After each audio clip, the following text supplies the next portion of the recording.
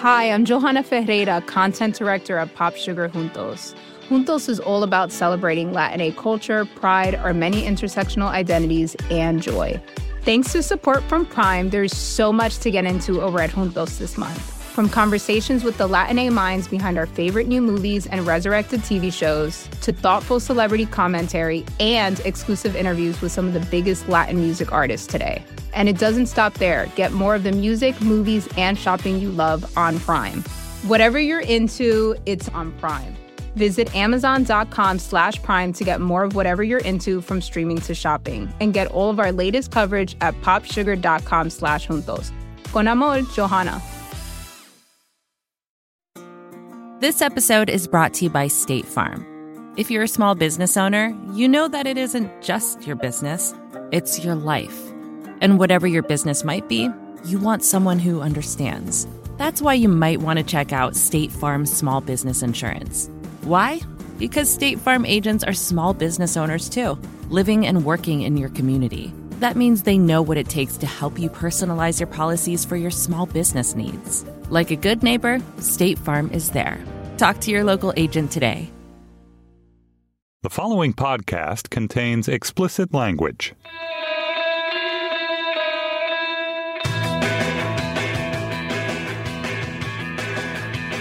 Hello, and welcome to another exciting episode of The Ezra Klein Show. I am really privileged today to have Dr. Leana Wen. Dr. Wen is the Baltimore City Health Commissioner. She got that job at, depending on which online biography you read, 31 or 32. She was a Rhodes Scholar, an ER doctor.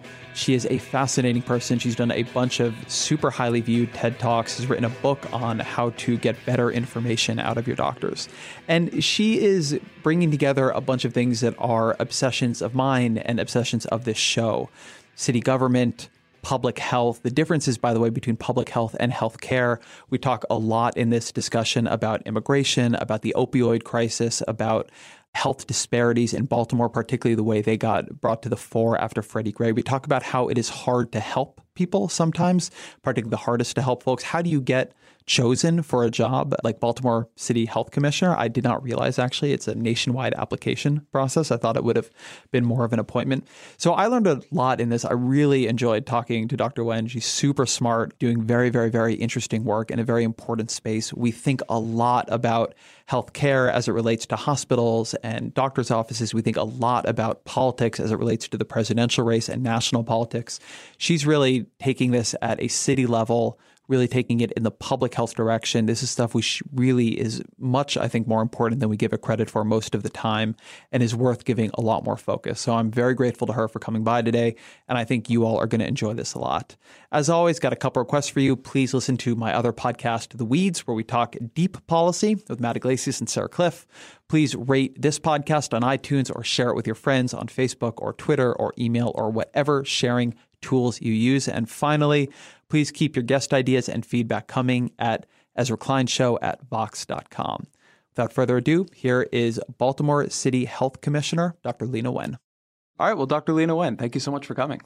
I'm really happy to be here. I'm a little bit intimidated to be here. I listen to so many of your other podcast guests, and Cory Booker is one of my favorite people in the world. Trevor Noah, I listen to almost every night. That is very kind. We're going to make those conversations look like trash.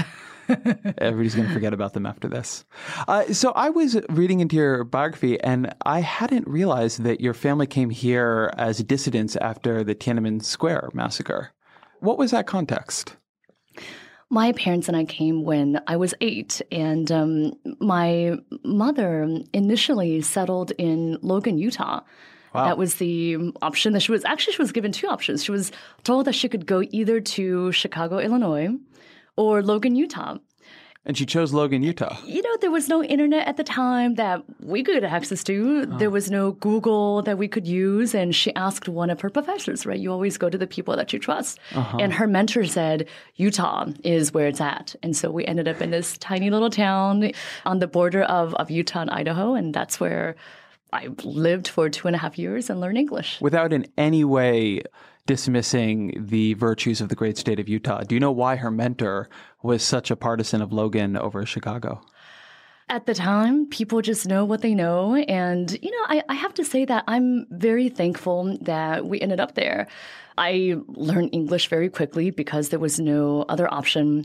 We met some really incredible people who were very kind to us. I mean, we came to the U.S. with $40, with nobody that we knew in Utah, nobody that we knew on the West Coast, really no family except my mother's sister was in New York City.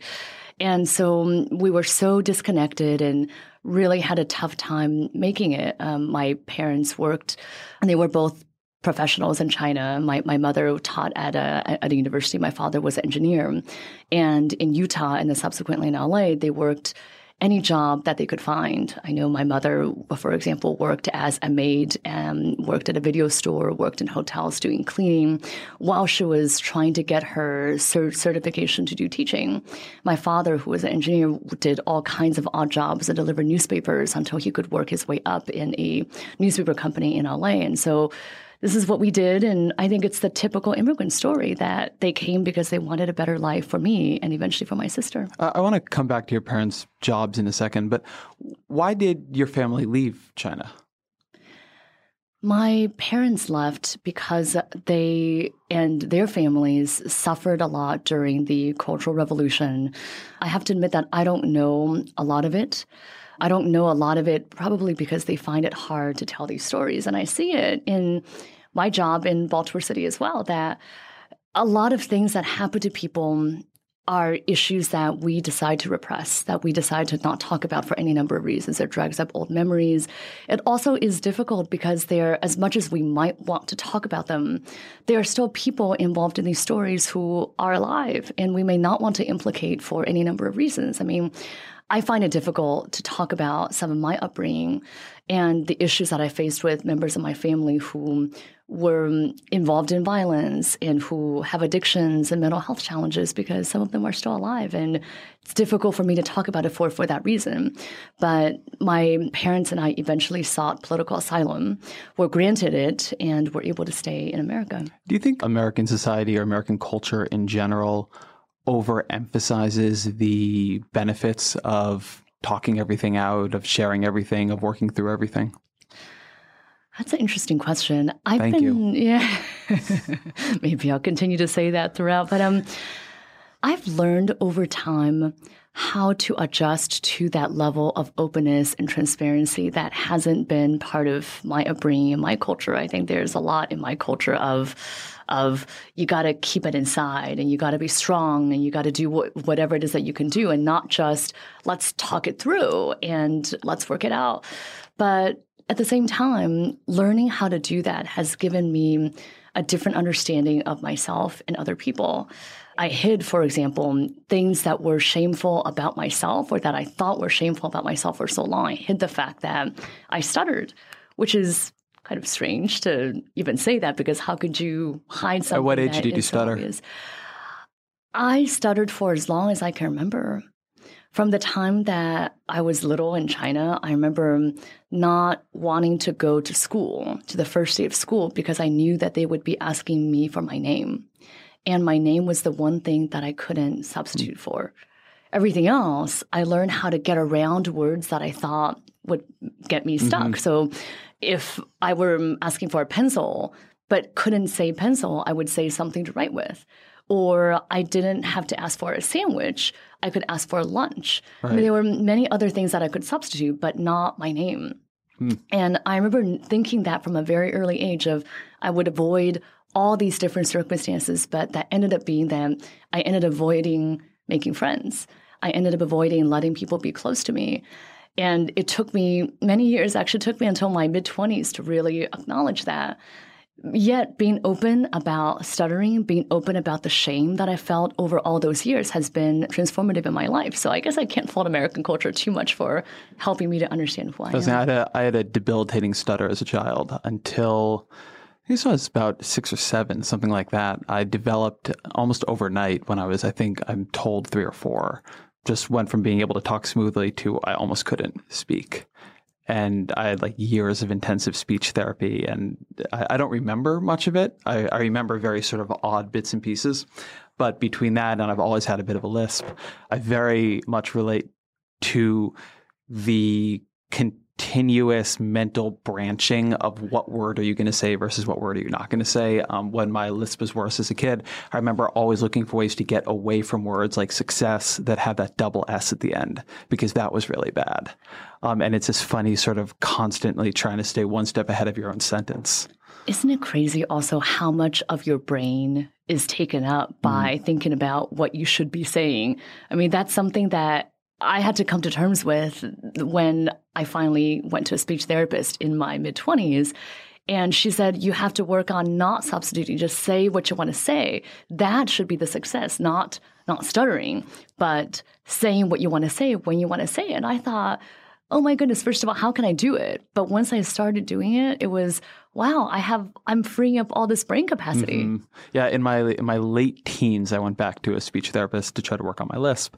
And it was very funny. It was the only time in my life when Rudy Giuliani has been a model, because she's like, well, on the one hand, these things are harder to change as an adult. On the other hand, Rudy Giuliani has a lisp and he does fine. I was like, wow, I guess he does do fine. Mm-hmm. I completely agree. There's some amount of it which is trying to work through it, and then some amount which is trying to accept it. But to go back to the underlying the underlying question here, the reason I wanted to come back to your parents' occupation is that I'm always fascinated by this part of the immigrant story. So my father is an immigrant as well. He came here from Brazil, but he came as an academic immigrant. So he studied mathematics in Brazil and came here and taught and teaches mathematics now.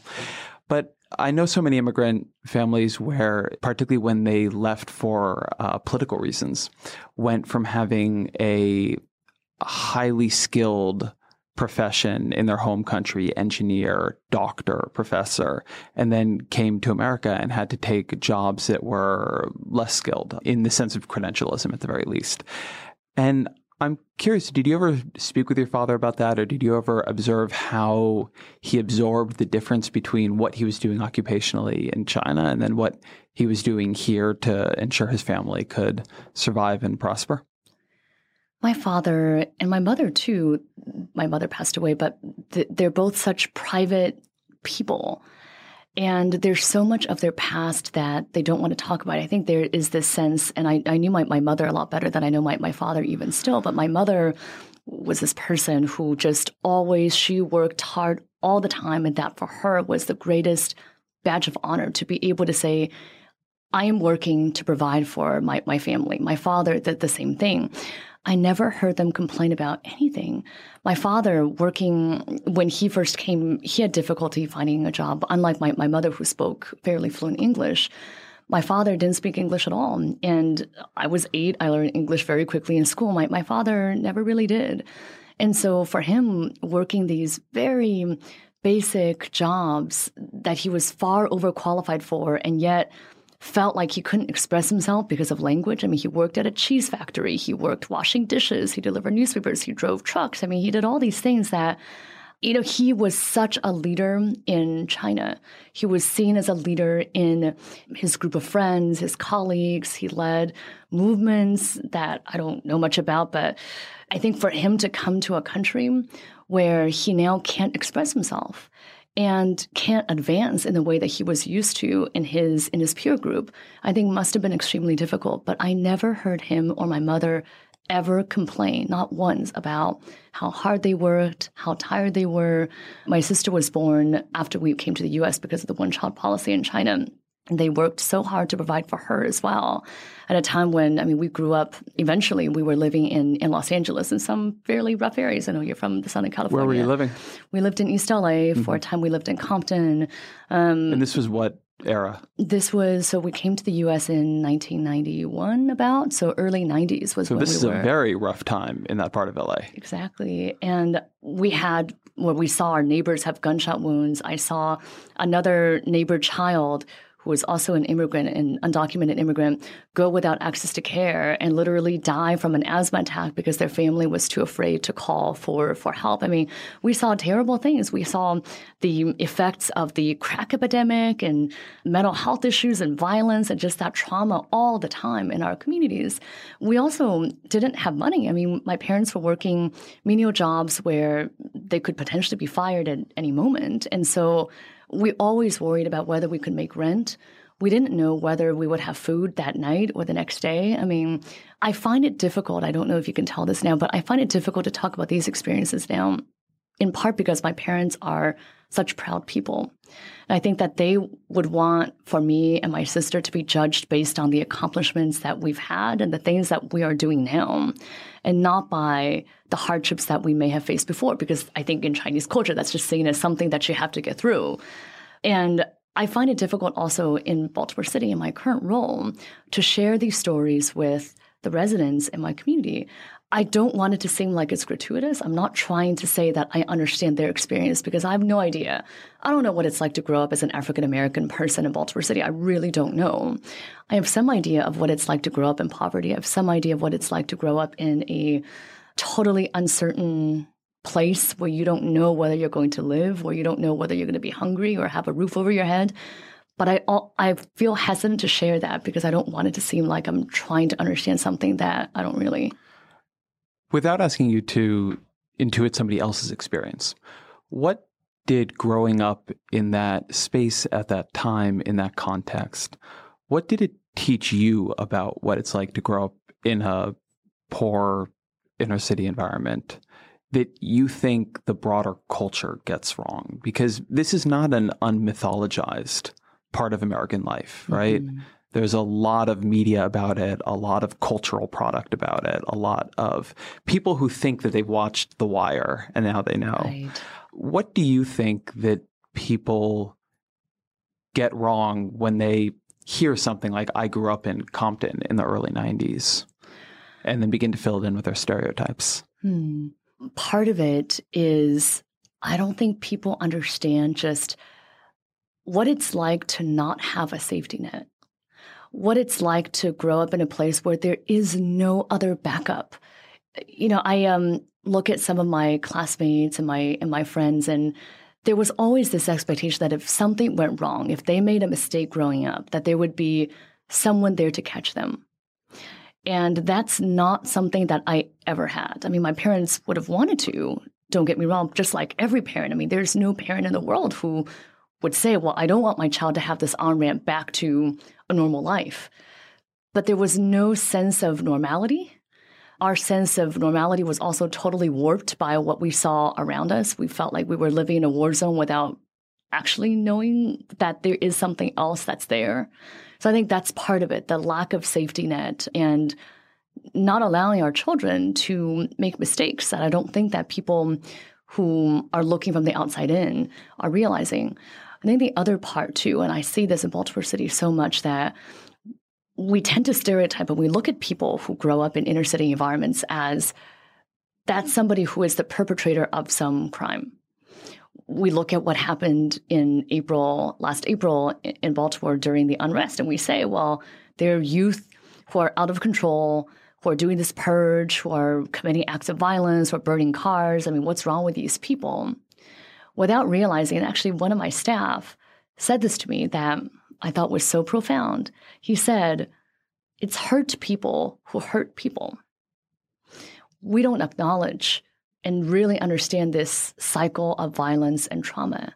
Something happened actually in my role a few months back that totally challenged even my understanding of this violence and trauma narrative. I mean, I understand that I think on a pretty deep level, but so we run 2 clinics in the health department, one on the east side and one on the west side. Our east side clinic got robbed, not once or twice, but 4 times in the course of 2.5 weeks. I mean, totally unprecedented and really shocking. Also, our clinics don't have much in them. I mean, we have people working in them. We provide STD, HIV care, reproductive health services, syphilis, tuberculosis. I mean, very basic health services to our most vulnerable community members. And so it was deeply disturbing to have our clinics broken into. Initially, they stole bus tokens for our patients who otherwise wouldn't be able to come to clinic. And then they began stealing staff phones and went into staff cubicles. I mean, it was highly disturbing to the staff. And I remember having this meeting with our staff who work there who were saying, for the first time ever, right, these are staff who work in the communities, who are from the communities that they serve, who said, we need to protect the clinic. We need to build a wall. I mean, they literally said, we need to build a wall. We need to put up a fence. We need to stop people from coming in. We need to do a metal detector. I mean, what kind of robberies were these? Were these somebody coming in daylight as an armed robbery, or was it burglary? They were all burglaries that occurred after hours. And so there were no injuries. Nobody was held up. Right. I mean, but it's still hugely traumatizing. Absolutely. I mean, I came in the next morning and people's cubicles, their personal supplies were lying around and people's photo frames were stolen. I mean, it felt traumatic. And it also felt like, what are we doing, right? We're here to serve the community. And this is, I think that staff were feeling, where's the community support of us? So I get where they're coming from. After the fourth robbery, though, and we had the staff meeting and people were saying, let's build a wall. I was sympathetic to their point of view. And I was even thinking, what can we do to really increase security measures? And then someone said something to me about what happened during that fourth burglary. And what they said was, here's what they did that we may not be aware of. During that fourth robbery, they came in, they opened the staff fridges, the fridge where staff keep their lunches, and they ate their lunches. And these lunches we're not talking fancy gourmet lunches. These are sandwiches that may be a week and a half old. They're frozen dinners that people brought in. Pizzas left over from 2 weeks before. We have to think about what is going on in someone's mind, what is going on in that person's life that they're breaking in and eating these old lunches. And I think that speaks to it's hurt people who hurt people. I mean, what is going on in these people's lives that we should all be attuned to as well. So at what point along the way here do you begin to develop an interest in medicine as a profession? I was interested in medicine from a very early age, and I think this is one of these cliched things that when I applied for medical school, I thought about, how can I say this in a not so cliched way, because otherwise it's one of these I wanted to be a doctor for as long as I can remember. But I remember when I was living in LA in particular and seeing all these things happen around me of people going without access to care. And I thought, if it's something I can do, that's a very tangible thing. I'm very hands-on, very action-oriented. I wanted to do something that I can get my hands on and feel like I'm making a difference immediately. And I thought being a doctor is my way of doing that. The complication, though, was that I didn't know any doctors at all. My parents probably did back in China. We didn't know anyone who was a doctor. Maybe I went to the pediatrician at some point to get a vaccination or something, so maybe I knew a doctor. But I didn't know anyone. Certainly no one in my parents' circles were physicians. I didn't meet anyone in the neighborhoods that I grew up in who was a doctor.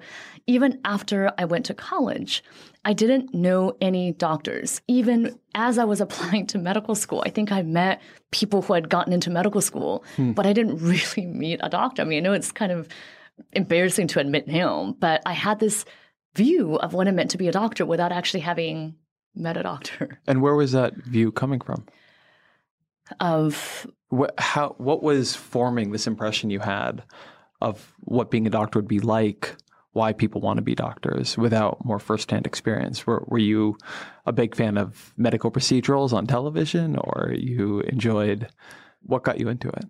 I will admit that I watched ER. I also read books about what I thought at least being a doctor was about. But I think what appealed to me the most about being a doctor is that I didn't want to ever be the judge of people. I wanted to treat everyone the same, no matter what they looked like, whether they could pay, what circumstances they may be in. And I thought it's that idea of treating everyone with a basic humanity and dignity that really appealed to me about medicine. I didn't care if they were convicted of some crime or if they were somehow someone that society has deemed unworthy in some way. I wanted to say, it's my job to take care of you no matter what, and to help you and your family no matter what. I think I also did, though, have this idealized view of medicine that I later very quickly came to see and then almost left medical school. I had this view that doctors could do a lot more than they did. I thought that doctors, and maybe this is why I went into medicine too. I've never talked about this because I've never really quite put this into words. So thank you for the question. But I thought that being a doctor meant that you could solve all the other problems that got this patient there in the first place. I didn't see the doctor as just being able to administer steroids and inhalers for a child with asthma, I also thought that that doctor would somehow be able to solve why that child had asthma in the first place. And I quickly saw in medical school that that wasn't the case, that I would be sending that same child back to their house where maybe they're homeless and they're living near an incinerator, and maybe they live in a vacant building where there is mold everywhere, and maybe everybody in their house smokes. I mean, that was very humbling and disillusioning for me to find that out, that I couldn't resolve those issues. What was the moment when you thought about leaving medical school? My first year of medical school. I entered medical school. I loved my classmates. I will say, for anybody who's listening who's from St. Louis, I loved my experience at WashU. I loved my professors, the students.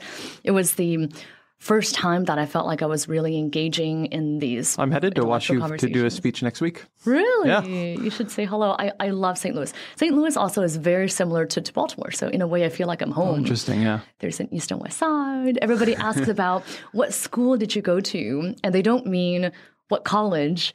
They mean what high school did you go to? Because it says a lot about you and who you know and everybody. So it's very similar. But so I loved being a medical student. So that wasn't it. It was that I realized that what I wanted to address was not going to happen through being a doctor. And I thought, oh my goodness, I need to think about something else. I mean, I need to either figure out how to shape this career in medicine or leave medicine. And thankfully, I found a group of peers who actually felt the same way as I did through AMSA, through the American Medical Student Association. And it was the motto for AMSA. I don't know what their motto is now, but the motto at the time was, it takes more than medical school to become a doctor. And the idea is that you can't address these other social factors, right? You can't address housing and poverty and education through just, quote unquote, just being a doctor, that there's a lot more that's involved too. And there's a lot more that medicine can't do. These social determinants also determine how healthy someone is. And actually, even though 97% of healthcare costs are spent on what happens in the hospital, less than 10% of what determines how long someone lives depends on what happens in that hospital, which is hard for doctors to understand because we think of everything as, well, this is what I'm training to do. I'm training to diagnose and give treatments. But what if that treatment also involves better food, better housing, other opportunities? And I think that's when I decided that I can actually come back to medicine. But it was a very long journey. Support for the Gray Area comes from Mint Mobile. When you hear secret sauce, maybe you think of the mysterious ingredient in your favorite burger. Or perhaps it's your grandmother's terrifying meatloaf, which somehow seemed to secrete sauce. But from now on, when you hear secret sauce, I want you to think about Mint Mobile. Their secret is that they only sell wireless service online. That means they can cut the cost of retail stores and pass those savings directly to you. By switching to Mint Mobile, you can get 3 months of premium wireless service for $15 a month. To get this new customer offer and your new 3-month unlimited wireless plan for just $15 a month, you can go to mintmobile.com/gray area. That's mintmobile.com/gray area. You can cut your wireless bill to $15 a month at mintmobile.com/gray area. $45 upfront payment required, equivalent to $15 a month. New customers on first 3-month plan only. Speed slower above 40 gigabytes on unlimited plan. Additional taxes, fees, and restrictions apply. See Mint Mobile for details.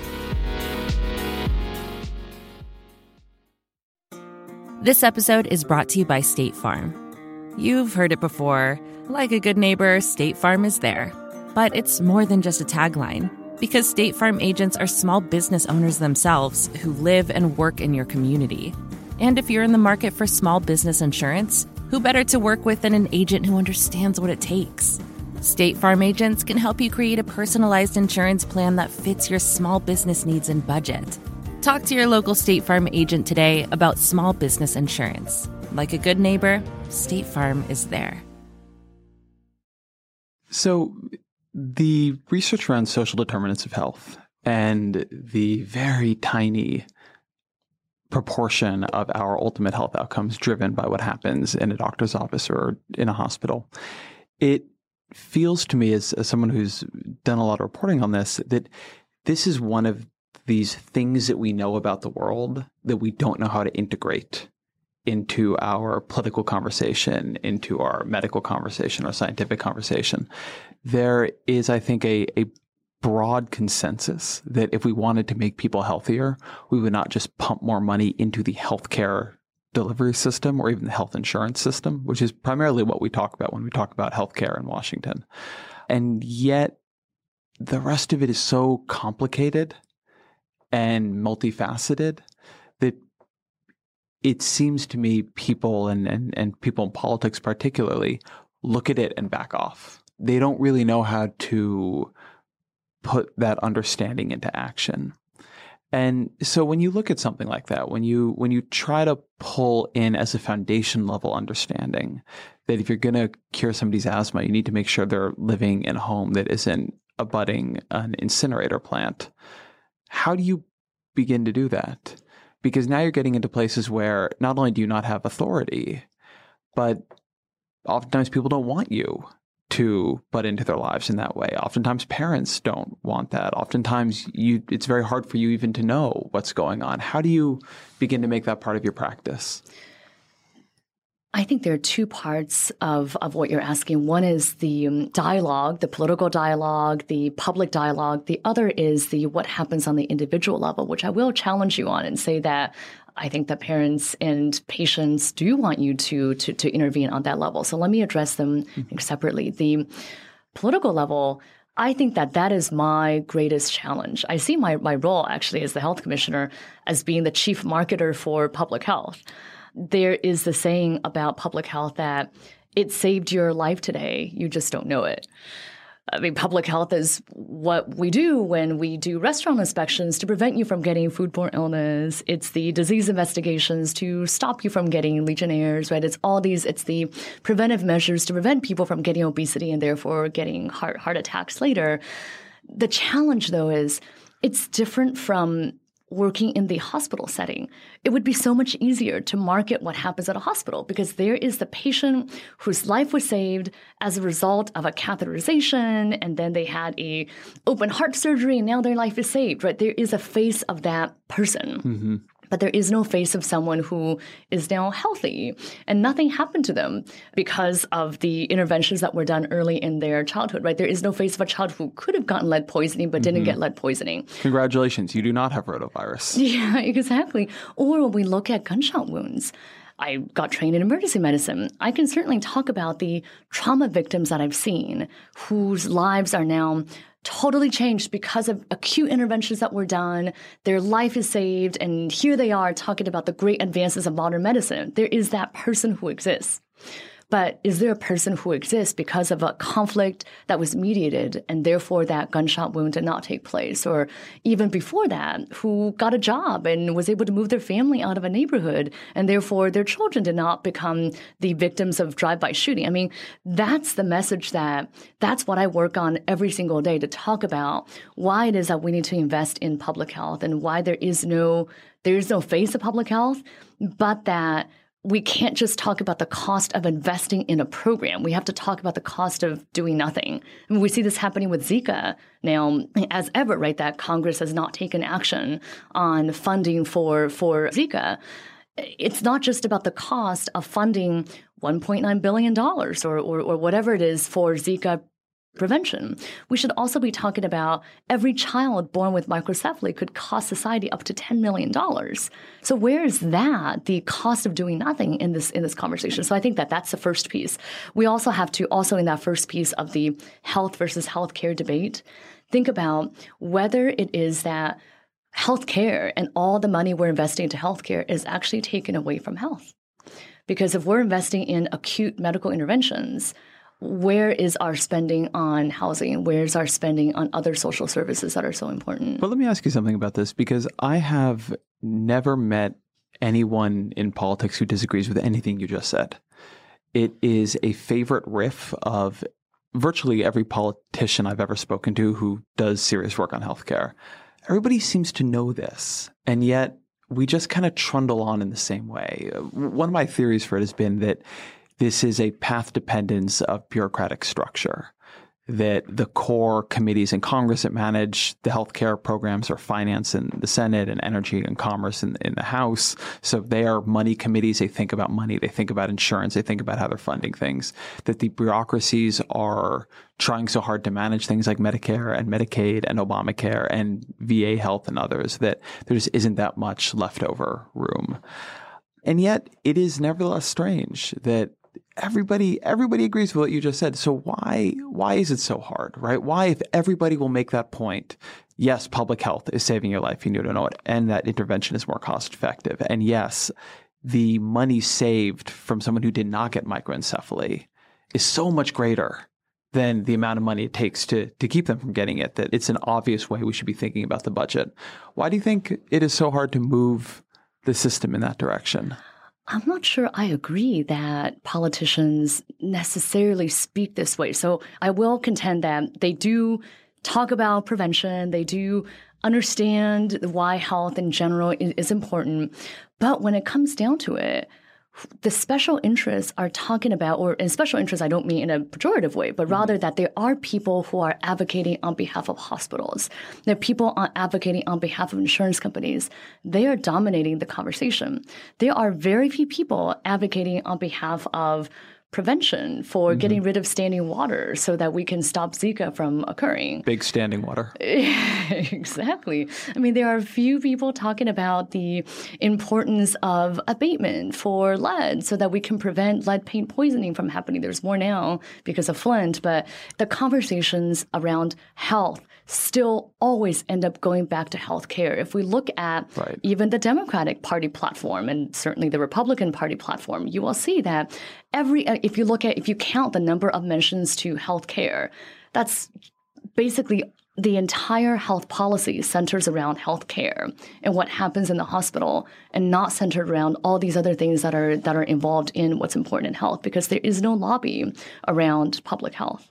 Yeah, I think that's right. I think this is a thing the system can't escape, that because of how it built itself, there are now so many parts of it and so much logic built into it to keep focusing on the same thing.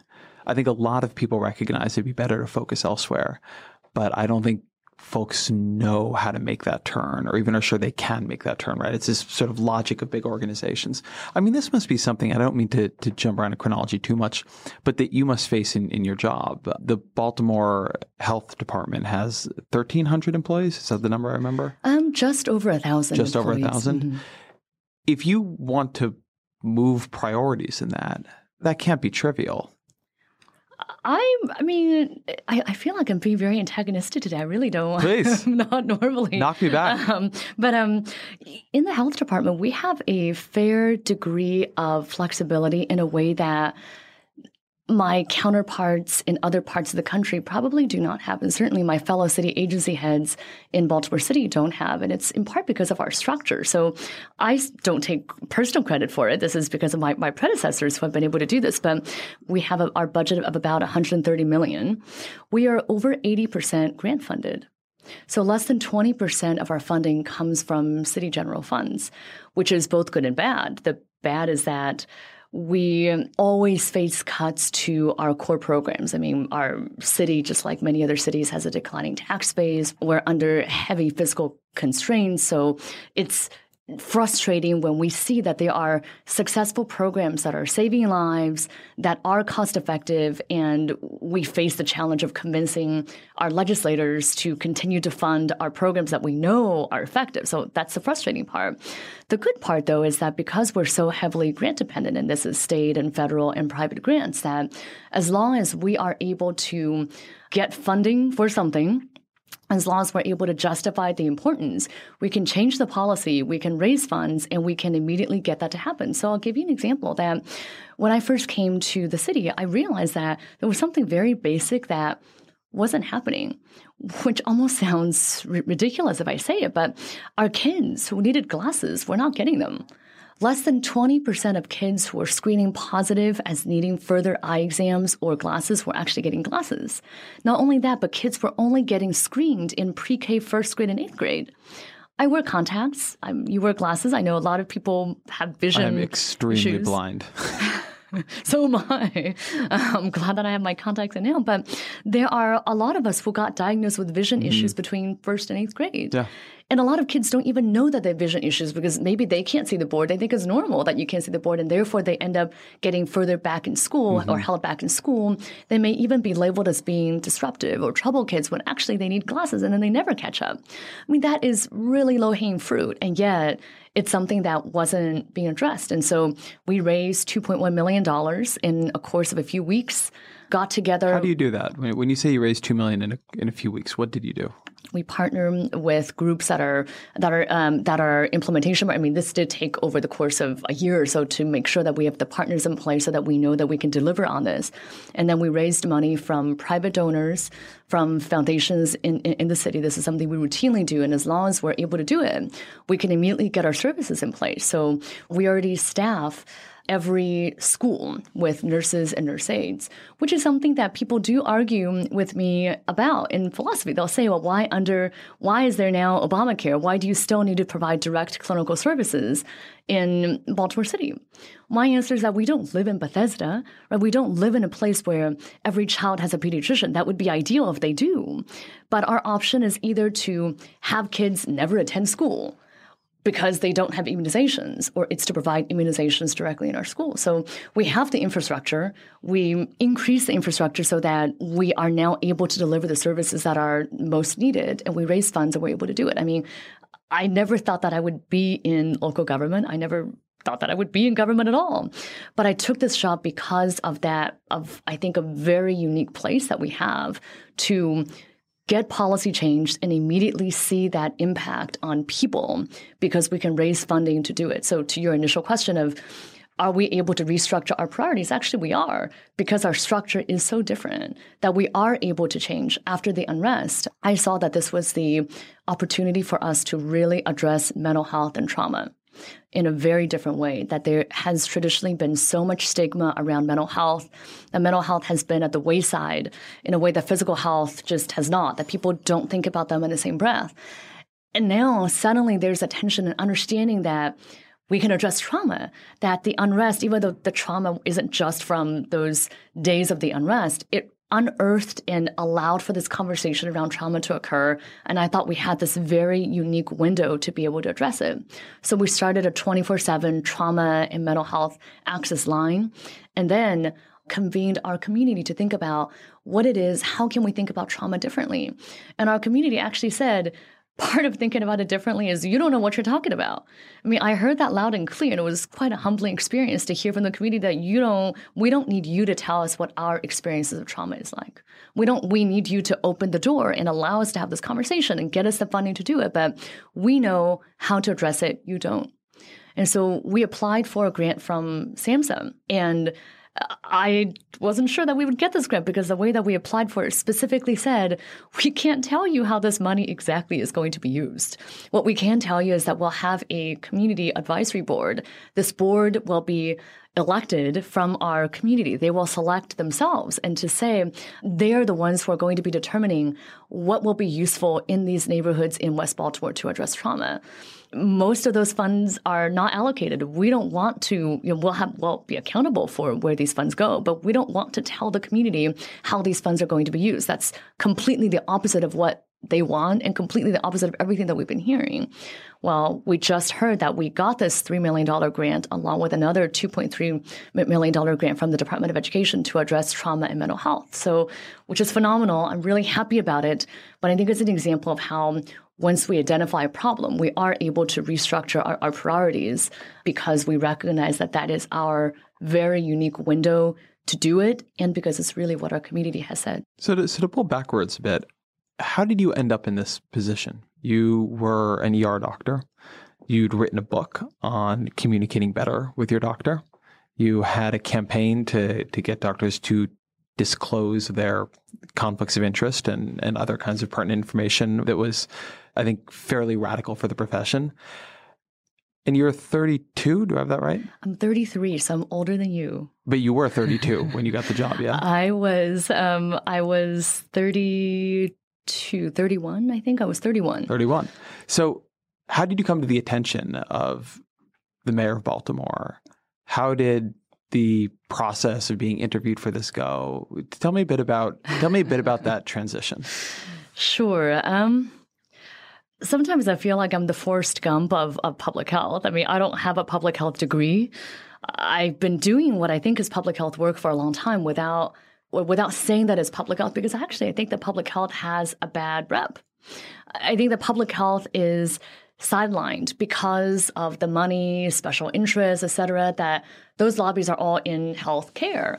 And so I've never thought of myself as being in public health. I mean, I'm a physician. I deliver healthcare services. I mean, I always thought of myself as a practitioner in healthcare.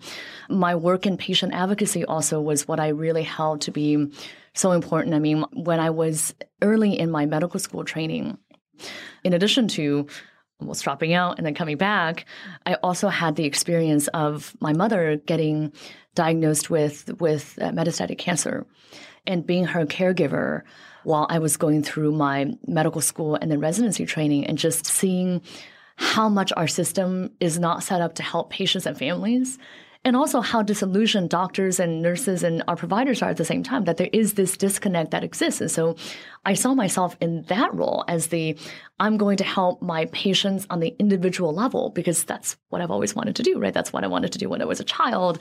It's that visceral sense of I get to help people where they are at the time that they need help. That's what drew me to medicine, and I loved that part of my job. I, though, was also getting frustrated that there were all these patients who would keep on coming back to me in the ER, who I knew that I was not delivering the ideal medical care that they needed. In fact, I knew that I was doing the wrong thing. I remember seeing this one patient who would come in over and over again requesting help for her addiction.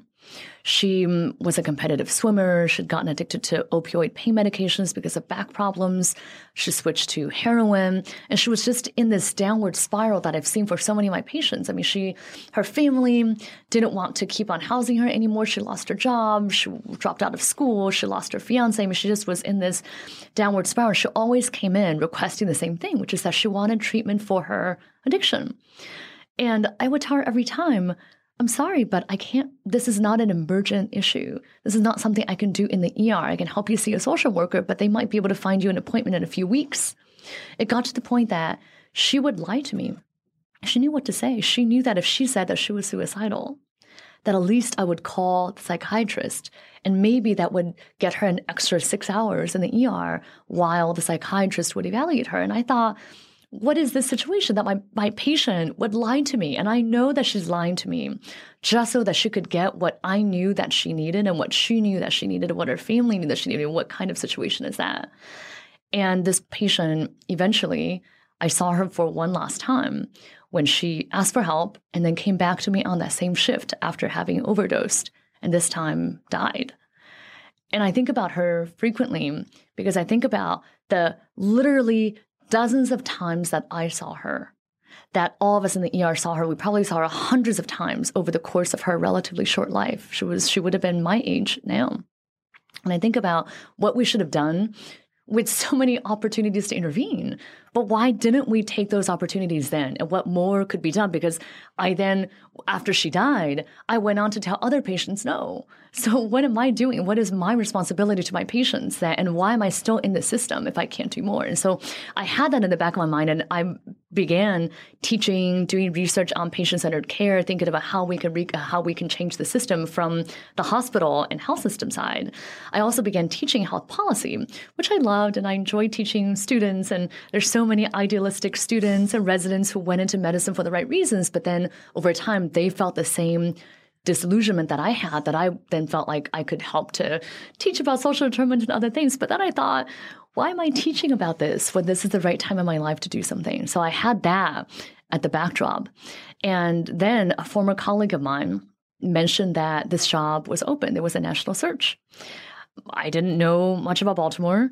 I had a sense that it might be similar to St. Louis, LA, that some of the challenges are what I understood. I applied for the job through this national search. I didn't know people. How does a national search work? Is it on monster.com? I mean, how does a city go about finding a senior level manager like that? That's a good question. I'm sure every city and executive does it differently. My Mayor Rawlings Blake, has always looked for the best person for that job. Several of my fellow agency heads also came through a search process. So she enlisted a firm for those other jobs as well. This is the same firm that they handled my search. I think it was a fairly equitable process. I put my name in, I filled in an application, I came in for an interview. I was then told that I was in the final round and then came to meet the mayor. I mean, all of that, as you can imagine, took many months. I think between the time that I was initially approached to apply and the time that I was selected was 5 or 6 months.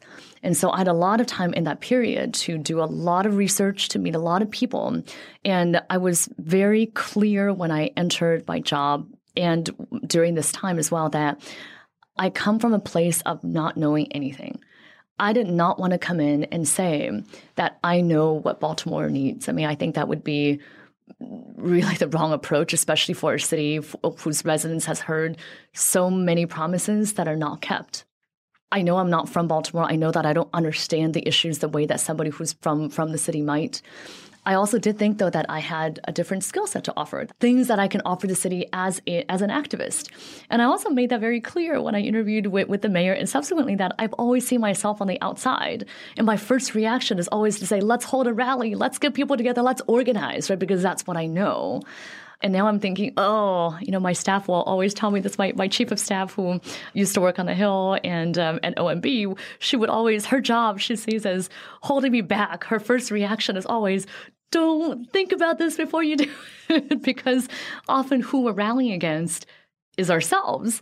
So she says, okay, now tone it back one step, but just think about what that means if we are to hold this rally. Who are we holding the rally against? But can I share an observation? Sure. There is nothing that insiders like hearing more than that people see themselves as outsiders. It's funny because you just said that. I've heard so many stories like that of people applying for high up government jobs. I did an interview on this podcast. I don't remember if it came out of this interview, but I think it did, with the World Bank president, Jim Yong Kim.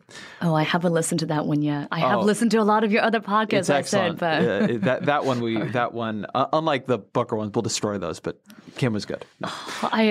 Can I just say that I'm secretly, although not so secretly, in love with Cory Booker. My husband knows this very well too, that I cite him frequently. Well, Senator, you've heard it here. But so Jim Yong Kim was an anti-World Bank activist. And when the Obama administration was looking for someone to be in the World Bank job and they approached him, he said, do you guys know I've been organizing against the World Bank for years? I edited a book of critiques of the World Bank. They said, yeah, that's fine. That's great. And I think that we have this kind of insider-outsider dichotomy when we talk about politics and bureaucracies. But oftentimes, the people who end up the insiders, they got into it because they saw something wrong with the system. The mayor of Baltimore probably did not think Baltimore was going great right before she got elected. So they're always looking for people who they feel share their revolutionary fervor, even if they're no longer seen to hold it. That is very interesting. And it is that calling, right? Those of us who are passionate about things, we're passionate about making a difference. And there are just different ways of making that difference. I just never thought that I'd be making a difference on the inside, mainly because I thought that I would have to hold back so much. And I'm very fortunate to have worked for and to be working for a mayor who has allowed me to speak my mind, understanding that it's based on evidence and science. I'm not just saying random stuff. I'm always saying what is factually and scientifically accurate, and based on what it is that we're hearing from our community. I mean, that's the side about the personal, what it is that people want from their health. I mean, our community understands very well that health is not just about the healthcare that they get in a hospital.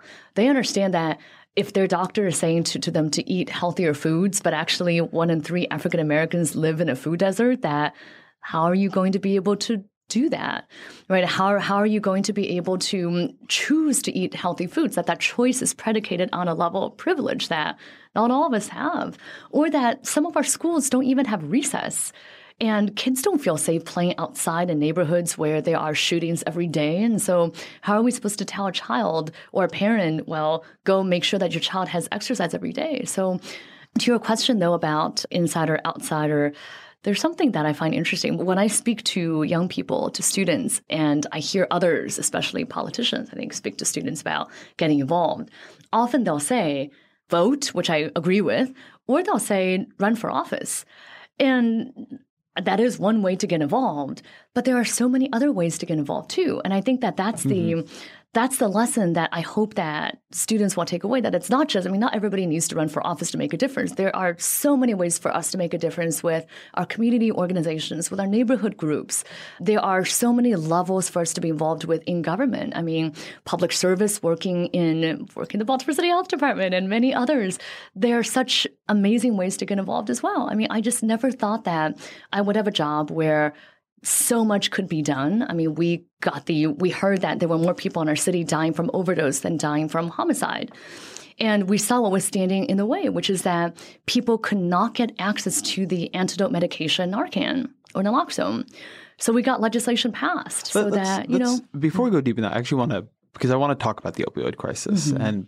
But I want to set the scene because I think a lot of people, this is not quite like previous drug epidemics. And so I'd love for you, because I know you work on this intensely, I'd love for you to set up, how should somebody think about when they hear the word opioid crisis? What is the opioid crisis in America right now? Because to just give a couple stats before I turn it over to you, and I'll just keep rambling here as it is my wont. So we're now seeing more drug overdose deaths than at any other point in American history. We are seeing more drug overdose deaths than we saw HIV/AIDS deaths during the height of the plague. This is really, really, really bad. And I think it's only beginning to penetrate into people's consciousness that we have something of an emergency here. But it's the first of these is dealing with a lot of drugs that aren't actually illegal. And I'd love for you to talk at that point, because these drugs are often being prescribed by the medical system. They can lead to illegal drugs, but a lot of it is OxyContin, hydrocodone, etc., fentanyl. So how should somebody think about this? What should they hear when they hear opioid crisis? That's a very good frame because it allows me to go in so many directions with it. It's a very good frame because it is completely nonspecific and has 26 moving parts to it. Well, heroin has been a problem for a long time. It's been a problem mainly in inner city communities for a long time, which is actually something that needs to be brought up, because whenever I talk about the opioid crisis in Baltimore City and in other major urban cities, I hear people say, well, why is it that it's suddenly an epidemic when there have been people in our communities dying from it for so many years? And I think it's important to start with that acknowledgement that it is true that people have been dying of the opioid crisis, specifically heroin, for decades. And that it's now, yes, it is true that the numbers have gotten much worse. The number of people dying from opioid overdoses has quadrupled in the last 10, 15 years. So that is a big change. It is also true that demographic has changed, that it's not just people in inner cities, poor Black people in inner cities who are dying. We're also seeing white people in suburbs and rural areas who are dying. And that is one reason. I think it is important to acknowledge that is one reason why it's suddenly a national crisis, because it has been said that if you are poor and you have an addiction, that you have a moral failing, as opposed to somehow it's a disease. If you're white and you're wealthy, you can check yourself into a clinic. So I think that needs to be there. I think that's really important, that we are treating this one not as a moral panic, but as a public health problem. I think it is very hard to argue the point that it's because it has become a problem of suburban and rural whites. I'm glad that we're talking about addiction as a disease and as a public health crisis. Don't get me wrong. First of all, it's true. It's scientifically true that addiction is a disease.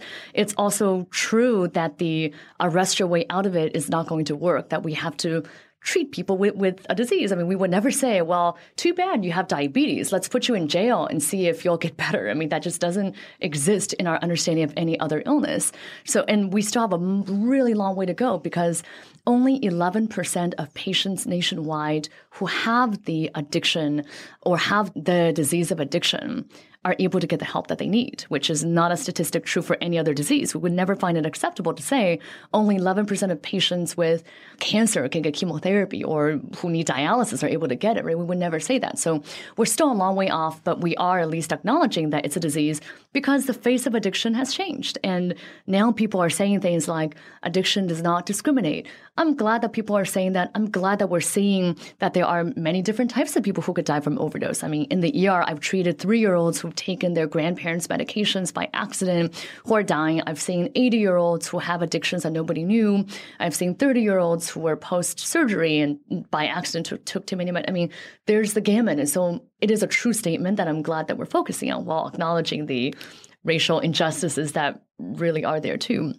But to your point, Ezra, the other part about the opioid crisis that is different is that we have this man-made epidemic. And I will admit too that I am part of the problem. I am part of the reason why this man-made epidemic exists.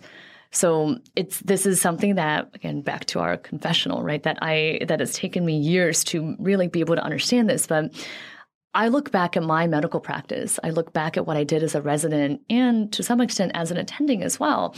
I look back and I think about all the patients who really did not need opioids that I prescribed opioids to. Medical training works by what we learned from our attendings, from our supervisors. We learn medical practice.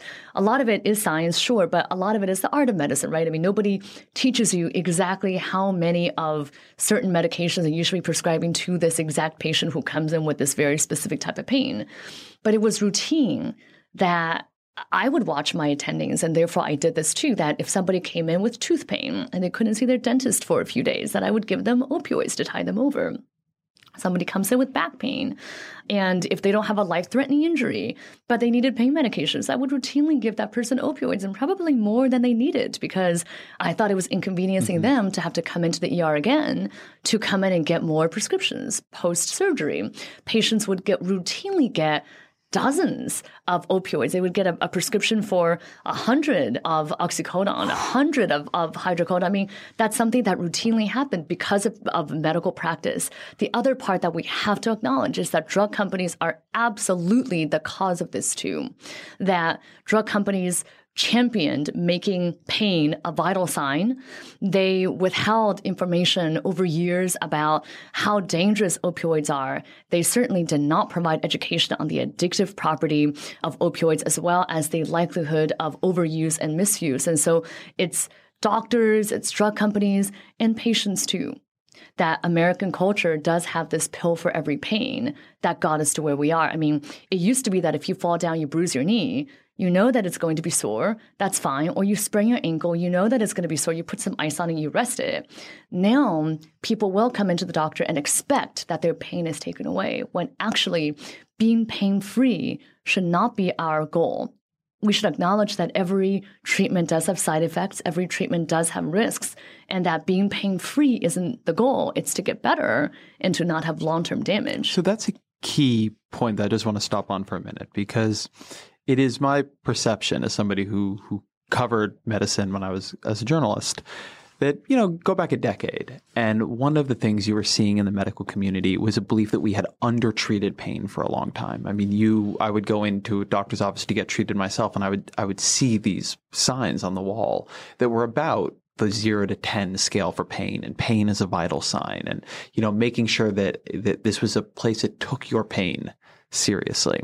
And so there was a belief and a moment in medicine, possibly because we were also getting more effective painkillers into people's hands, that we had undertreated people suffering for too long. Mm-hmm. And that now as a profession, pain was going to be taken as seriously as disease or as seriously as injury. It would not be seen as some kind of thing that the patient had to bear while doctors simply fix the underlying problem. And that cultural understanding, it seems to me, contributed quite mightily to this. And now the reason I want to stop what you're saying is that I've heard what you're saying from others. And one of my colleagues is doing a piece looking, I think, at some of these issues too. And it seems to me now there's a backlash against this idea that pain should maybe not be a vital sign, that maybe it is not the medical system's job to take away all pain. That's a pretty big cultural shift and will require, it seems to me, a lot of work and re-education, not just of doctors, but of patients. There are two questions that I would want for people to think about. The first is, at what cost are we taking away the pain? Pain can be taken away. We have the advances to do so. We can keep someone under heavy anesthetics throughout their lifetime if we want to, but at what cost are we doing that? What is the risk of overdose that we're willing to accept? What is the risk of addiction that we're willing to accept? Second question that I would want to ask is, what pain are we treating? There are people who take opioids not just because of physical pain that they're experiencing. There's also this deep emotional pain that many people are going through that may even be masquerading as physical pain. I have kids coming to the ER, coming to our health suites to be treated in the city who may have abdominal pain. But maybe what they have isn't appendicitis. Maybe what they have is untreated mental illness. Maybe what they have is deep trauma. Maybe what they have is seeing that everybody else in their family is addicted to drugs, and why are they not getting up in the morning, and why does that child have to get up and take care of their 4-year-old or 5-year-old siblings? I mean, there is this other element of pain that we're not really understanding. And so our pendulum has swung totally in the wrong direction. I mean, I don't argue at all that there are patients who really have chronic pain or have acute pain and need to be treated. I mean, I don't want us to not treat pain and let people suffer. But we're also at a point where we are prescribing enough opioids every year for every adult American to have their own bottle of opioids. That's insane. For every person, it's not just for every household, for every person. Are Americans really in so much pain that we are 5% of the world's population, but over 80% of the world's opioid prescriptions? So that is changing. The FDA has just taken action on this. The CDC has put out guidelines. I've been working closely with the Surgeon General, with our doctors in Baltimore City to change their prescribing practices. I do think that understanding has changed. But we really need for people, for patients, all of us to be involved in asking the questions too. Every time you go to the doctor, you should be asking, why am I getting this medication? What are the alternatives? What are the side effects? What if I don't take them? I mean, not doing something should be part of the lexicon as well. Hey, this is Scott Galloway, author, professor, entrepreneur, and most importantly, host of the Prop G podcast. We got a special series running on right now called The Future of Work, where I answer all your questions on, surprise, the future of work. Questions including, what are we missing when we work remotely? Or how do we handle work-life balance when a major opportunity comes knocking? From the provocative to the technical, we're offering insights you won't want to miss. So tune in to The Future of Work, a Prop G Pod special sponsored by Canva. You can find it on the Prop G Pod wherever you get your podcasts.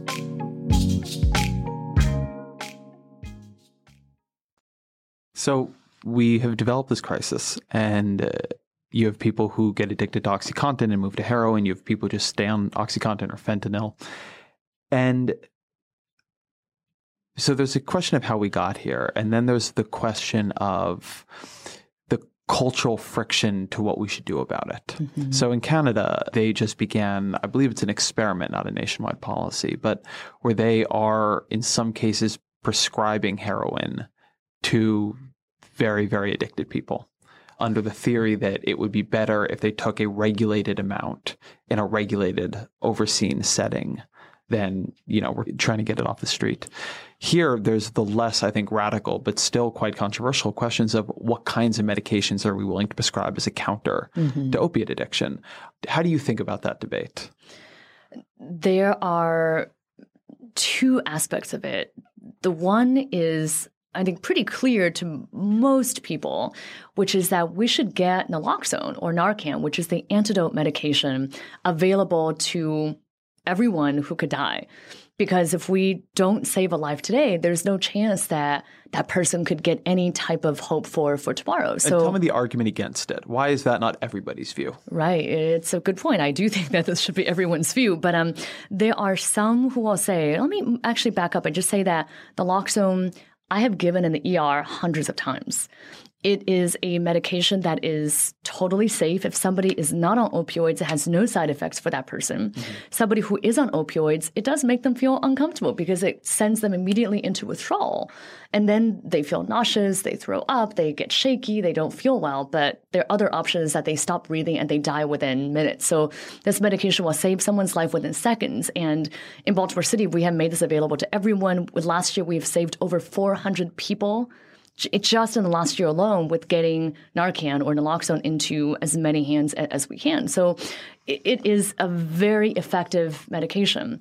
There are some, though, who will say, well, isn't making Narcan available, isn't that going to just encourage people to use drugs? Because now they think that there's no consequence to overdosing, and so they're just going to be using it. My argument is that that is not evidence-based at all. We would never, first of all, say that to someone who has a peanut allergy. We would never say, well, I'm not going to give you an EpiPen because it's just going to encourage you to eat peanuts. We wouldn't say that. So why would we say that about addiction? The second thing, too, is that an individual who has an addiction, the last thing that they want is to go through withdrawal. Nobody is going to use heroin or oxycodone or whatever in order to get naloxone to send them into withdrawal, which is an extremely unpleasant feeling. So that whole misconception is based on stigma and not based on reality and not based on science. But I still think that the majority of people would agree that naloxone is important, and you'll hear people from all sides of the political spectrum at least talk about getting naloxone to law enforcement, naloxone to friends and family, et cetera, which is great. The part that there is more disagreement over is around treatment. Now, believe me, as a public health person, I strongly believe in prevention. I believe that we should focus on prevention. But there are still millions of people who have an addiction, who need treatment. And just to make something clear, so naloxone, you're talking, I just want to distinguish, naloxone is an acute case That's right. of overdose. That's right. Treatment is dealing with somebody's ongoing addiction problem. Just, I wanted to separate those two out. Thank you for clarifying. You can think of it as if somebody has diabetes. If somebody has very low blood sugar and they otherwise would die, that person needs glucose at that time. Where they have very high blood sugar, they need insulin at that time, or else they'll die. But their diabetes isn't cured because you gave them that one-time treatment. They still need long-term treatment for their diabetes. The same thing with addiction as well, that if somebody has an opioid addiction, they use too many opioids at one time, you have to save their life right now or else they're dead. But once you save their life, they still need to get into long-term treatment. That is what we know based on science. That is what every major medical organization has endorsed, that we know what works for treating addiction. That treatment exists and recovery is possible, but it requires a combination of medications combined with psychosocial treatment, combined with other services like housing. We know which medications work. The problem is that there is still this resistance to treating addiction as a disease. People still want to see it as a choice. They still don't accept that long-term treatment is necessary, that relapses occur, and yet we accept that for other diseases. And you don't tell somebody, why are you back in the hospital for your congestive heart failure? You should have eaten better. I mean, people might think that, but we would still, there's no question that we would treat this person with heart failure just because they happen to relapse and eaten something bad. That we don't see that for addiction in the same way. And so to go through it, what are the options there? Because there is, and I think one piece of this that you didn't mention or maybe don't see as big a dimension of it, but there is a fight in how you treat addiction in America. There is a traditional view that I think is well exemplified by AA, which is that, you have to both admit the problem, but also you have to abstain, right? It's an abstinence view. And then there's a set of views that this is a medical condition that you can manage with medication. My understanding of this is that right here in between those, there's a lot of battle because a lot of folks see managing addiction with medication as a way of indulging addiction to some degree. It's hard for me to acknowledge that argument because it is not based on science at all. I understand that we have to talk about it because that is the misconception that's there. In the same way that we still have to address the misconceptions around vaccinations, even though there's no science at all about linkages that really shouldn't even be talked about because they're not real. But there are people who believe that someone should have the moral, quote unquote, moral character or something to be able to quit because they may have met someone who is able to quit and abstain, and that's what works for them. The difficulty with addiction is I don't want to take away from those people's experiences. If somebody really was able to quit, quote unquote, cold turkey or go to a rapid detox program and now they're abstaining, I don't take away from their experience. I'm glad that they were able to get the help that worked for them. The issue, though, is that I, as a public health official and as a doctor, have to do what is evidence-based. I have to talk about what is based on science and not just based on a person or a few people's anecdote. We know based on science that addiction is a chronic brain disease, just like high blood pressure. Nobody would say to somebody with high blood pressure, why hasn't diet or exercise worked for you? Why do you need that one medication for a lifetime? What's wrong with you that you can't just take this medication for 30 days and be done? Why can't you just go to a group and find help in this group? I mean, we would never say that to somebody with any other medical illness.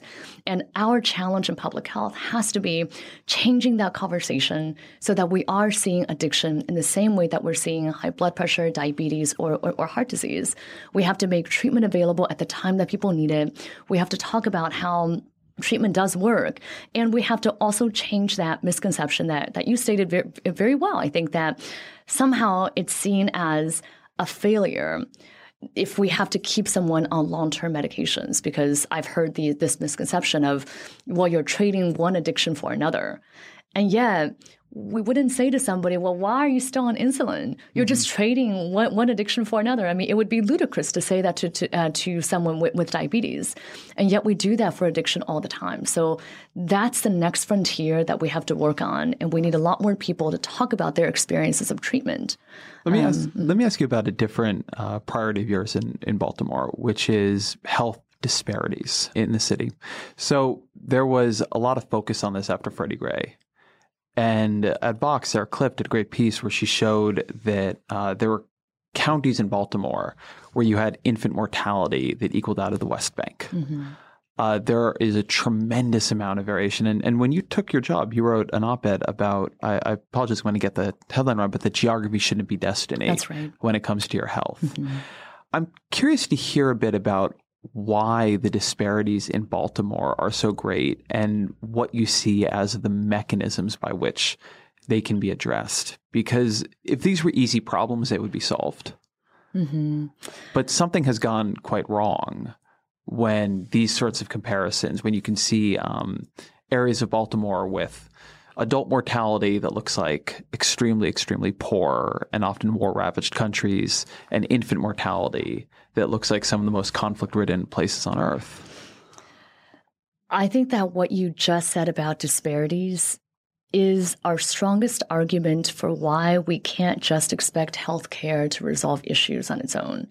I think of this as the central paradox in Baltimore, that we have some amazing medical institutions. We have some of the best in the world. People come from all over the world to go to University of Maryland and Hopkins. And yet, if healthcare really determined how long people live, we should have the longest life expectancy. We should also have no disparities, because while there are issues of access, and it's true that certain people in Baltimore have better access than others to these healthcare institutions, that healthcare is not determining how long people live, right? You mentioned the geography should not be destiny part. I look at neighborhoods in Baltimore. You have in North Baltimore, Roland Park has a life expectancy average of 85 years. You go a few miles west, you go to Sandtown, Winchester, where Freddie Gray grew up, and you have life expectancy of 65 years. I mean, it's 20 years that's almost hard to comprehend. And it's a couple miles. It's a couple miles. And I wonder what it says also to people who live in those neighborhoods. What does it say about what does the society care about you when that is the expectation growing up, that a child born today, depending on what block they happen to be born in, can expect to live 20 years less in this time? I mean, back in 2009, when we first started doing our work with infant mortality, a Black baby was 5 times more likely to die in infancy than a white baby. I mean, how is that possible in a place where we're supposed to have the most advanced medical system? It's not just about the prenatal care that people get. It's not just about the ICU care, the NICU care that's available. It's about everything else in their lives. And I think that is the clearest illustration of the social determinants of health. That one of my heroes, Dr. America Bracco, said that the currency of inequality is years of life. And therefore that the opposite of poverty is health. And that's the only way that we can understand this, that it's not the health care that people get, it's the other things in their life that make it so.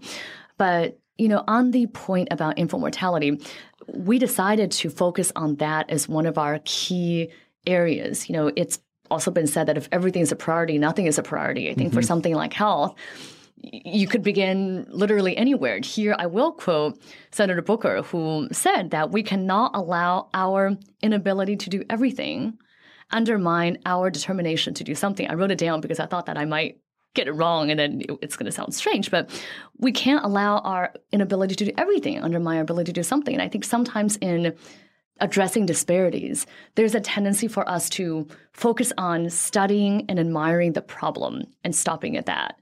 Because frankly, there's a lot to study and the statistics are really bad and it does get us angry. And we can look at it and say, oh, there's so much to be done. And sometimes we feel paralyzed in thinking, what is it that I can actually do about it? And that's why we said, okay, we're going to focus on a few key areas. Infant mortality is one of them because it's so clear that if this is not a priority for us, who are we as a society, right? If we don't focus on taking care of our babies, what are we doing? And also, this is an indicator that World Health Organization, others recognize as a key public health indicator too. And so we said, all right, there is a way for us to tackle this issue. And tackling this issue requires us to try to break down those barriers. I think on the federal level, breaking down those barriers might be harder. I don't know how much would be involved in getting energy and commerce and health and all these other committees to merge their finances. I don't know how complicated that's going to be. Super easy. Congress moves very smoothly. Exactly. We see great examples of that every day. But, very agile. So, I saw it as this is our opportunity to do that in the city. There is a way for us to try to break down these barriers and get our hospitals and federally qualified health centers and our neighborhood associations and sororities and groups that are doing something on infant mortality to all focus on one strategy, which we did. And within 6 years of the strategy being launched, it started under my predecessor of getting everyone involved in this one collective impact strategy where every single pregnant woman on Medicaid is triaged to a central system. They then get a different level of care depending on past experiences, their medical history, et cetera. They get social worker or a nurse or a community health worker to visit them, to teach about safe sleep, to teach about lead poisoning prevention. As a result of this program and this focus on our most vulnerable, we have reduced our infant mortality by over 30% citywide. We've reduced teen birth rates by 36% citywide. There are, I think, examples like this that I can give that show that something can be done if we pool our resources on the local level and focus on one key priority. And I think that that's one way for us to begin to address these disparities. Frankly, our community, they know that these disparities didn't happen overnight. And I think if we said to our community, here are all these problems, we're going to solve them all, nobody's going to believe us. But if we say we're going to solve one of these problems to demonstrate that we can do it, and then let's focus on another issue, I think that that's one big step in the right direction. When you do the research on infant mortality and when you begin to pull apart the different problems and contributors and determinants, what is there that people wouldn't expect? What makes this hard or what makes this happen that is not obvious to somebody simply hearing the top line statistic? Part of what people may not see is the human face behind each of these children who died. And I know this is not exactly what you're asking, but I will get to it. There is a committee that I chair in Baltimore called the Child Fatality Review Committee. And it's probably the worst thing that I do. It's the hardest thing that I do. It meets every month on a Monday, and the Sunday before, I physically feel ill thinking about this committee because we look at every case of children who died in the city. And around the table are all the different cities, state agencies, nonprofits, hospitals. We all, so you have schools and social services and our hospitals and so forth, and police and state's attorney's office. We're reviewing all these cases of children who died. And in my medical practice, I've seen kids who died in my care. I don't forget any of those faces. And so those haunt me enough. And every month we look at every one of these kids who died, who I haven't met, but we review in depth their case. And what is the most disturbing, and I think what people don't see, except the people who are there at the table, is that almost every single one of these cases, whether they are babies who died from sleep-related infant deaths, whether they are 2-year-olds who died from neglect or 15-year-olds who were shot, in nearly every one of the cases, every single agency has a thick file on that child, and every single agency has a thick file on their parents and on their caregivers.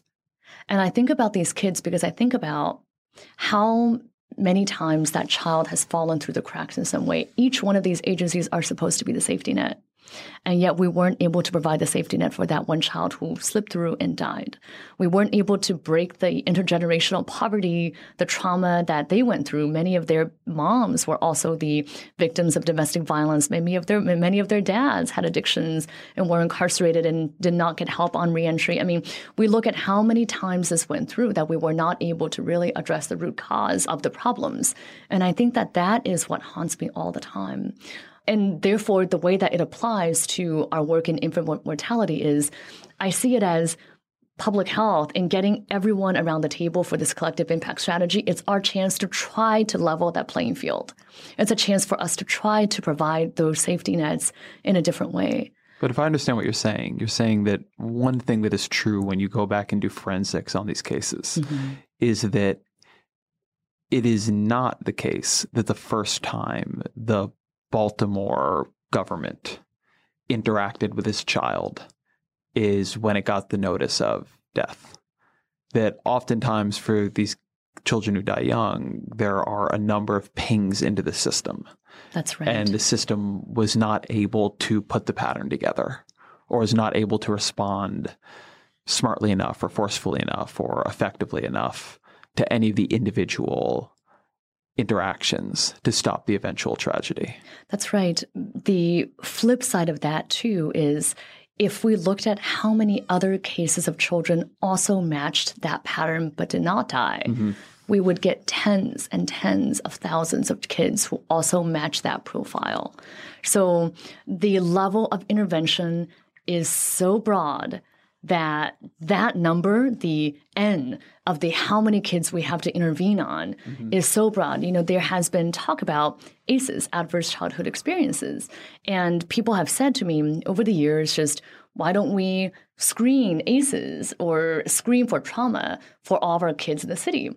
And sure, we could do that. But what we're going to find is that all of our children will have ACEs, these adverse childhood experiences scores through the roof. We're going to find that all of our children and our families have traumatic experiences through the roof. The question, though, is what are we going to do about it? And I see that as our biggest public health challenge. Of once we recognize it, what can we do about it? And we start one at a time. Infant mortality, I feel like, is the basic level of what we can do.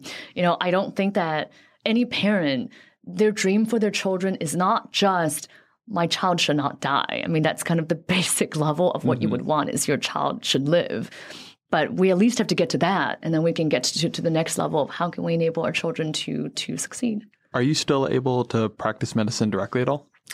I do. I work in urgent care in one of our free clinics in the city. I don't practice as much as I wish I did. I also really miss teaching. I mean, I do lecture to our students at Hopkins, University of Maryland, Coppin State, Morgan State, some of our other universities, and I really do enjoy that. But I miss both parts of it. I see my role. I know that, my staff sometimes laugh at me for this, but I see my role as being the doctor for the city. And I don't refer to the residents in our city necessarily as residents. I certainly don't call them constituents. I still refer to them all as my patients, because ultimately I see my duty as if I see a problem like overdose, we got legislation changed so that I became the single prescriber for Narcan to every single resident in our city. So can you explain what you just said? Because I know about this and it's fascinating. We got legislation changed so that as of October of 2015, I issued a blanket prescription. So this is called a standing order. I issued a blanket prescription to 620,000 residents, to every resident in our city, for Narcan, because we've been saying, and we strongly believe, that every person can save a life, that everybody should carry Narcan in their medicine cabinet or their first aid kit. I have it in my purse at all times. So if we really believe that, we should enable it. It shouldn't just be, it used to be that you could only get Narcan if you are someone who uses opioids. Okay, that's important, except that if you are dying from an overdose, you can't really save your own life. That doesn't make sense. And then we said, okay, well, we should enable our police officers, and we began training our police officers. But it's not just police officers. What about our outreach workers? Of my 1,000 employees, most of them work in the communities.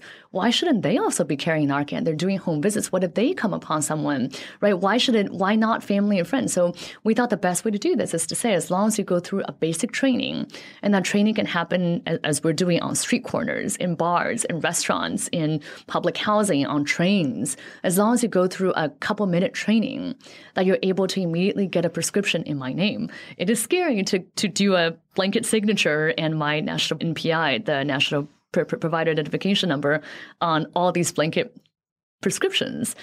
But we're trying to walk the walk and say, if we really believe that everyone can save a life, then we have to enable it to make it happen. What is the best piece of advice you've gotten along the way? Best piece of advice that I've gotten, I learned so much from other people that I have to think about that one for a minute. Probably the best piece of advice that I got was from a mentor of mine when I was thinking about taking this job. And I was thinking that my life before was, I felt like I was making a difference. I had a lot of flexibility in my schedule. I really enjoyed the different parts of my work. And this seemed like a risk. And it was a risk and remains a risk, one that I embrace, but it's still a risk. My mentor said to me, you should never take a job that you are afraid to be fired from. And I think about that every day because, frankly, I do stick my neck out every day, all the time. I talk about funding issues. I hold people accountable for funding. I talk about issues like gun violence is a public health issue, racism is a public health issue, things that may not be very popular. Certainly, I've stopped looking at comments on Twitter, on other things, because there are some very unhappy comments that come through. On Twitter? No. That's ridiculous. Right? Nobody would write unkind words on Twitter. But I've also learned, though, that this is why I'm here. I mean, I've been given all these really amazing opportunities, and my parents sacrificed so much so that I would be in this position to make a difference. And if I love my job so much, I love my job a lot, but if I love it so much that I am afraid to do the right thing simply because I might lose my job, that's when I know that I need to leave this job, because that would be weighing myself over the people that I serve. And that's just not who I would want to be. I mean, I would be perfectly happy practicing medicine and teaching. That is always in the back of my mind. If I'm ever struggling with, should I speak out on this issue? I mean, I would never want to do anything that's inaccurate or that would put anyone else in harm's way. But if I'm afraid to speak up because of the impact it has on me, then there's a problem. We faced a situation like that recently. There's a program that we operate in the health department called Safe Streets. It's based on the National Cure Violence model, where we hire people who are from the communities that they serve, many of whom are former gang members or drug dealers, to walk the streets of the city, and they mediate violence. That program has been highly successful. Every year they save hundreds of lives. And yet, again, because of the issue of funding for prevention, this program's funding was threatened. And I had to stick out my neck to talk about why this program needs to be funded. And potentially, I did think, and a lot of people warned me, that I was going too far in my advocacy of this program. But then I thought about the people who are working every day. I mean, these are individuals who are out on the streets every day. They only have their word. They're interacting with people all the time with weapons. These are people who would lose their livelihoods if this program were to stop, and at a time that they finally found a way to turn it around. And I think if it's something I can do to stick out my neck just a little bit, when these individuals are doing this every day, then that's my duty to do so. What are 3 books you read that influenced you and you think you would recommend to the audience? I have a slightly embarrassing story to tell about this. And, I know that that's something that you ask all your guests. And so I've been thinking about this. My initial thought for these books was a travel book, because I met my husband while looking for a travel book on South Africa. So that definitely influenced my life. I don't know that like you were at a bookstore and you bumped in, sort of Notting Hill style? It was very Notting Hill style. I happened to London also, so it's very there you go. Notting Hill. But Is your husband Hugh Grant? My husband is a lovely man who I do feel very fortunate about. I mean, I think all of us are very fortunate to have the spouses that we do who are supportive of our work. But I don't know that I would recommend for everyone to go to a bookstore and read a book on South Africa in order to meet their husbands. So I might have to, or their spouses, so that I might have to change that. But the other books that have really influenced me, the first one probably is the most embarrassing. I read Bill Clinton's autobiography, and that one book completely changed the course of my life. Really? I've always assumed that book would be difficult to read, that it would just be a lot of, and I met with this guy, and he's great. It's a good book? There was one very specific part of the book that, again, I was naive and idealistic, and I thought, okay, and you'll have to, the context, let me set the context. I was in medical school at the time. I had finally come to terms with my stuttering. I was finally beginning to acknowledge who I was, and up until then, I didn't really have friends. I mean, I kept everyone at arm's length. In a way, I was the perfect Asian student, right? Like the perfect tiger mom, daughter, or whatever, because even though my mom was not a tiger mom, but I was probably every Asian mom's dream, because I studied all the time. I camped out in libraries, not because I really wanted to study all the time, but because I just didn't have friends. And that was my way, perhaps, of compensating. But I was lonely. I didn't have friends. And I was finally realizing at that moment, wow, I want to have friends. I want to be close to people. And I also wanted to have the experience of not just being in my very narrow field, which I didn't think was getting me to what I wanted to do. And so I read his book, not because I had that in mind, but because I just happened to read his book. And I read about Bill Clinton's experience as a Rhodes Scholar. And I had never heard of the Rhodes Scholarship. I didn't know anyone who had applied for Rhodes. I still didn't. At the time that I interviewed for the Rhodes, I think that was the first time that I met any Rhodes Scholar. But I applied for the Rhodes Scholarship because I wanted to have Bill Clinton's experience at Oxford. Oh, interesting. He talked about the friends that he had throughout his life who he made at Oxford. And I thought, I want that. And I also never had any opportunity to explore. I was always so focused on studying what I needed to study because, again, all I knew was getting good grades so that I could get into medical school, so that I could be on scholarship, so that I didn't have to burden my parents. I mean, that's the only thing that I knew. And I thought, how great would it be to learn other fields so that I actually can address these other things outside of medicine. So reading his book completely changed the course of my life. And Rhodes then was where I made amazing friends who are my best friends now, the best man at my wedding, my maid of honor, I mean, all these, my husband I met when, even though he was not Rhodes, I met when I was in London. I mean, my life completely changed as a result of reading his book. And I think being there and having that broad exposure also gave me confidence to explore a lot of other fields versus I think otherwise I would have practiced medicine, loved it, but then I wouldn't have had the worldview to explore the other areas that I did. So very long story to say, I don't know that I've ever admitted this on the record before because this is really a little embarrassing, but books do change people's lives. And the other two that I think are very important, particularly for my work now, there is a book called Prayer for My City about the mayor of Philadelphia who just would not quit. I think that speaks to this spirit that I hope that I will exemplify also, that no matter what comes your way, you just got to get up and go for it and try it again. And it doesn't work and you got to try it again. So I think that spirit is one that I really enjoyed about reading. And this is like the nothing is impossible aspect. And then the third book is Not in My Backyard. And that book, I forgot the author for that book, but it's written by someone in Baltimore about the practices that have gotten us to where we are, particularly the discriminatory housing practices and redlining that got the city to where we are now. And it's a reminder that things didn't just happen. And I think it's important for us to recognize that no matter what issue we're talking about, whether it's police reform or violence or poverty or whatever, this is not just how things are meant to be. I don't believe that things were just meant to be. Things happened because of historical legacies of whatever.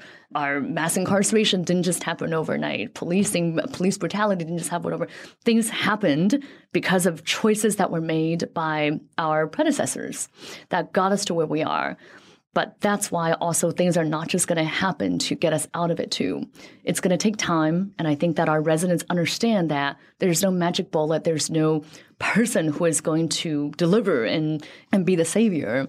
But we have to be mindful of the intention that went into how we got here, and similarly be mindful of what it is that we're going to do to get ourselves out of it. Commissioner Leana Wen, thank you very much. Thank you. That was Dr. Leana Wen. Thank you so much to her for being here, to my producer, AC Valdez. The Ezra Klein Show is a Vox.com and Panoply production, and we will be back with another episode. Yes, another episode next week.